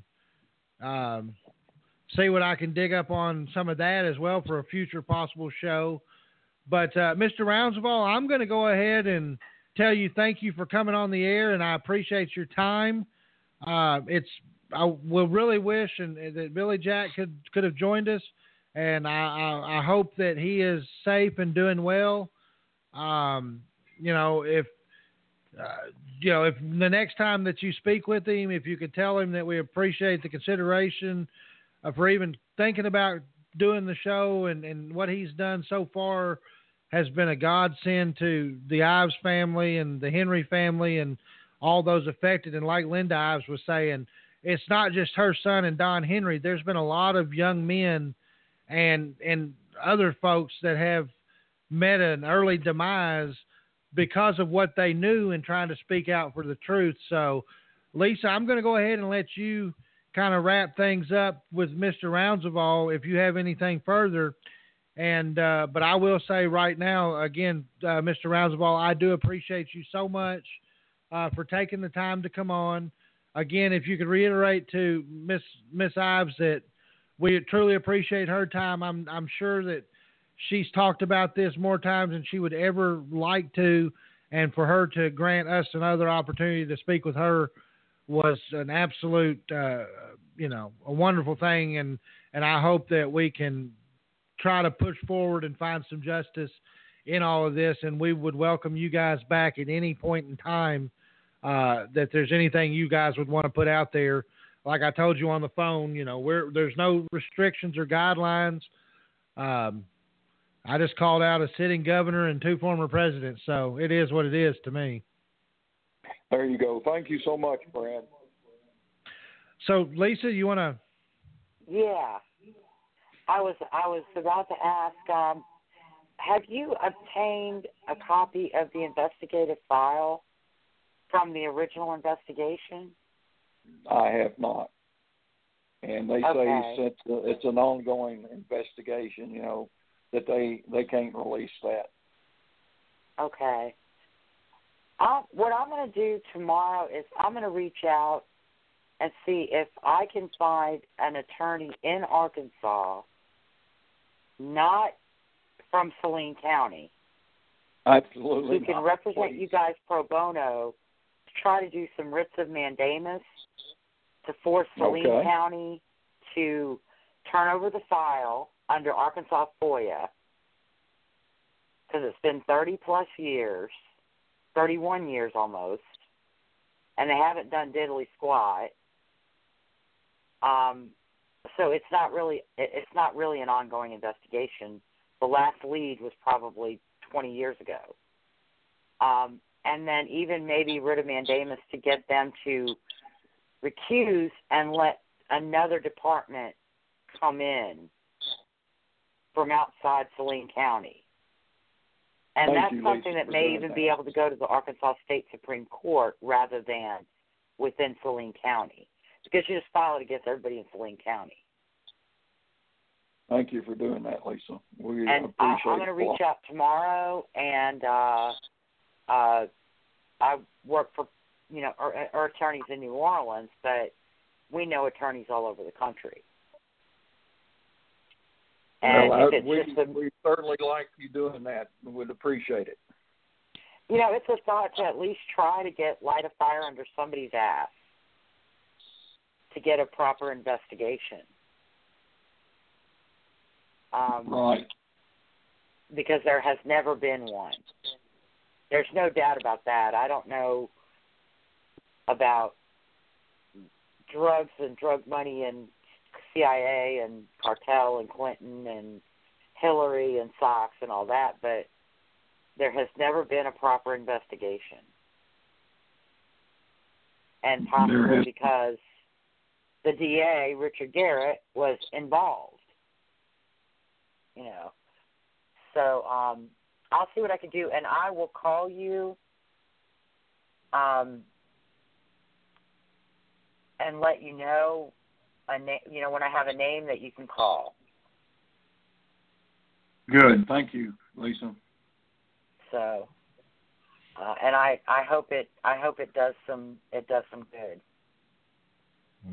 It certainly can't hurt. No, hopefully not. Absolutely. So,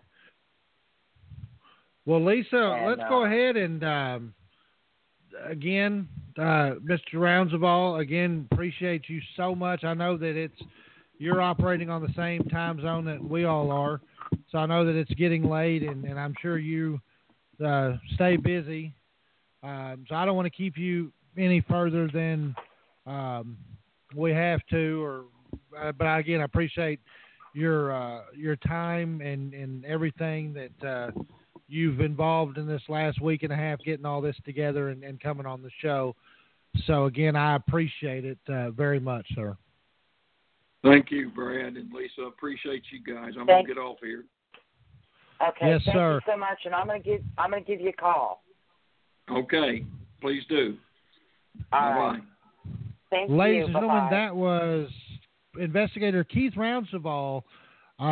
Lisa, he is currently working pro bono for Linda Ives on behalf of the investigation into the murder of Kevin Ives and Don Henry in Alexander, Arkansas, all the way back to August 23rd of 1987. Obviously, a few short 3-4 months away from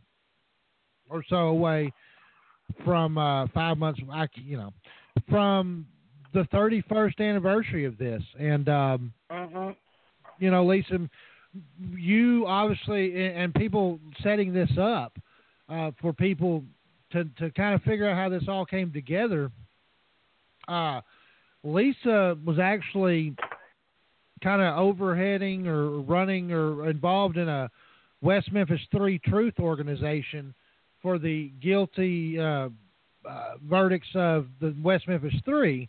And so we had reached out to her, and things have kind of worked together, and now she's involved in her own Clear and Convincing show tomorrow night. So I would really suggest anybody listen to that, but as well as Behind the Curtain here, a very good contributor and co-host of this show as well. And a dream come true for me, and I hate the circumstances for which it came together, but this whole Mina connection has been something that I have been, me, Lisa, I'm a conspiracy nut, and my good friend of mine, years and years and years ago, it actually got started over the West Memphis 3. He was telling me about this Mina connection, and I watched it a long time, 10 years ago, and it's been like on my mind this entire time. And I watched American Made with Tom Cruise, and it kind of sparked another interest in me, and I reached out to Miss Ives. I didn't think it was possible. Honestly, I thought she's probably tired of talking about it, but so glad that she made the decision to come on and Keith came on. And I really wish we could have heard from Billy Jack Haynes again. I hope he's doing okay. I really do. Yeah. Because he is the key right now to all of this. And, and I'm glad that, there were things that Keith couldn't talk about, the video and stuff like that. So hopefully that's in a location that a couple of people know about. And maybe one day that will come out and these people will be brought to justice, and which they deserve to be. There was a comment on Facebook. There was a little bit of legalities brought up about the statute of limitations. The statute of limitations does not run out on murder, but now the wrongful death suit may have a statute of limitation on it. I don't know that particular. You would know that. The civil lawsuit, a civil lawsuit for statute of limitations, a civil lawsuit for wrongful death would have whatever Arkansas statute of limitations is. The problem that I see, and I hate to be to sound negative, but the people who were named 25 years ago, whether there was an investigation of them or not, they were named and you knew who they were, and that's when the suit should have been filed. Right. You don't have to have evidence of for your case to file a civil lawsuit. Right. And given the circumstances of the case, obviously no one would have thought that we would be here today dealing with what we're dealing with. Real quick, Lisa, want to give a programming note real fast. Next week, we will start our bi-monthly show again. We're going to have Adrian Scow from the River Valley Paranormal Society, a researchers group out of Arkansas. They're going to be talking about some of their hunts and researching on the paranormal. So we're going to shift it up and get back into the paranormal a little bit. The 26th of this month, we're going to be talking to Aline Pistanio out of New Orleans she's a renowned author of several books, does her own podcast as well on YouTube, but it's going to be the dangers of paranormal researching and things of that nature. So going to kind of shift it up a little bit with that. And then we're going to have a couple of psychics on and some mediums on in future shows. We haven't fully scheduled them. We're going to have Linda Howell from Haunted Little Rock going to be on the show at some point. Also going to have a gentleman from North Carolina who runs Haunted Tours of North Carolina on the show. So we've got a lot of stuff here from behind the curtain that we're fixing to get into, Lisa. But, we wanted to take this show, a special show. Usually we're off tonight in between the 2 weeks, but really wanted to get this out there and put it out there. And again, we do apologize that Billy Jack Haynes was not allowed or was not on the show as advertised. Yeah. We were really hoping to hear from him, but I think that we got a really good understanding from Keith and Linda as to what was going on, and I think that we I don't think we beat around the bush any. I think we went straight at the heart of the matter, and so I'm happy to have done this. And if it wasn't what anybody was expecting, I do apologize for that. We efforted all of our efforts to get this happening, but it just wasn't able to work with them. But again, thanks to everyone for tuning in. We appreciate it. This will be available on YouTube, as well as this link will be valid, I believe. Is that not right, Michael? This is valid immediately after the show. You can go back and listen to it. So, again, I appreciate everyone for tuning in and listening again tonight to Behind the Curtain. It's always a pleasure to do this show, and we look forward to bringing more shows and content to this station and this show as well. Lisa, do you have any parting words for us before we how about this? Go ahead and plug your show for tomorrow night, Lisa, what you're going to talk about real quick with Michael Carnahan. All right, tomorrow night we're going to be talking about the case against Liddell Lee. He was executed by the state of Arkansas in April of 2017 for the murder of Deborah Reese, which occurred in 1993 in Jacksonville, Arkansas. And we're going to be looking at kind of the rest of the story. You hear a lot about the conflicts of interest with the attorneys and the problems with his trials, and we're going to kind of look beyond those things at the rest of the story, why the courts did not reverse his conviction during any of the many reviews that he had. Absolutely. And again, the GoFundMe page, go to GoFundMe.com. Type in Kevin Ives and Don Henry murders. You can make a donation. Anything is welcome and everything is appreciated and helps for Keith Rounsavall and the investigation into the murders. And let's find some peace and justice for Linda Ives and her family. For Lisa O'Brien, I am Brad Hicks. You have been listening to another wonderful episode of Behind the Curtain. We will see you guys next week here on Talk Radio 49 and Behind the Curtain. Good night, everybody.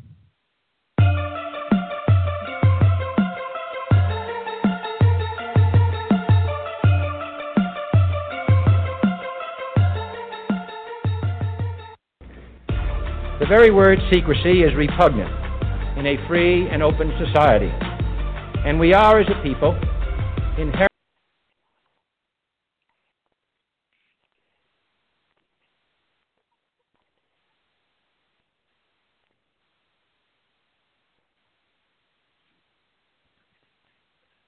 Waiting on a tax return? Hopefully it ends up in your hands. Fraudulent tax returns due to identity theft increased by 30% in 2023. If you're in a bind this tax season, LifeLock can help. Our U.S.-based restoration specialists are experts dedicated to helping solve your identity theft issues. And all LifeLock plans are backed by the $1 Million Protection Package. So we'll reimburse you up to the limits of your plan if you lose money due to identity theft. Help protect your information this tax season with LifeLock. Save up to 25% your first year at LifeLock.com/aware. Tax day is coming. Oh, no. But if you sign up for Robinhood Gold's IRA with a 3% match, you can get up to $195 for the 2023 tax year. Oh, yeah. Sign up at Robinhood.com/boost by tax day to get the biggest contribution match on the market. Subscription fees apply. Investing involves risk. 3% match requires gold for 1 year from first match. Must keep IRA for 5 years. Robinhood Financial, LLC, member SIPC.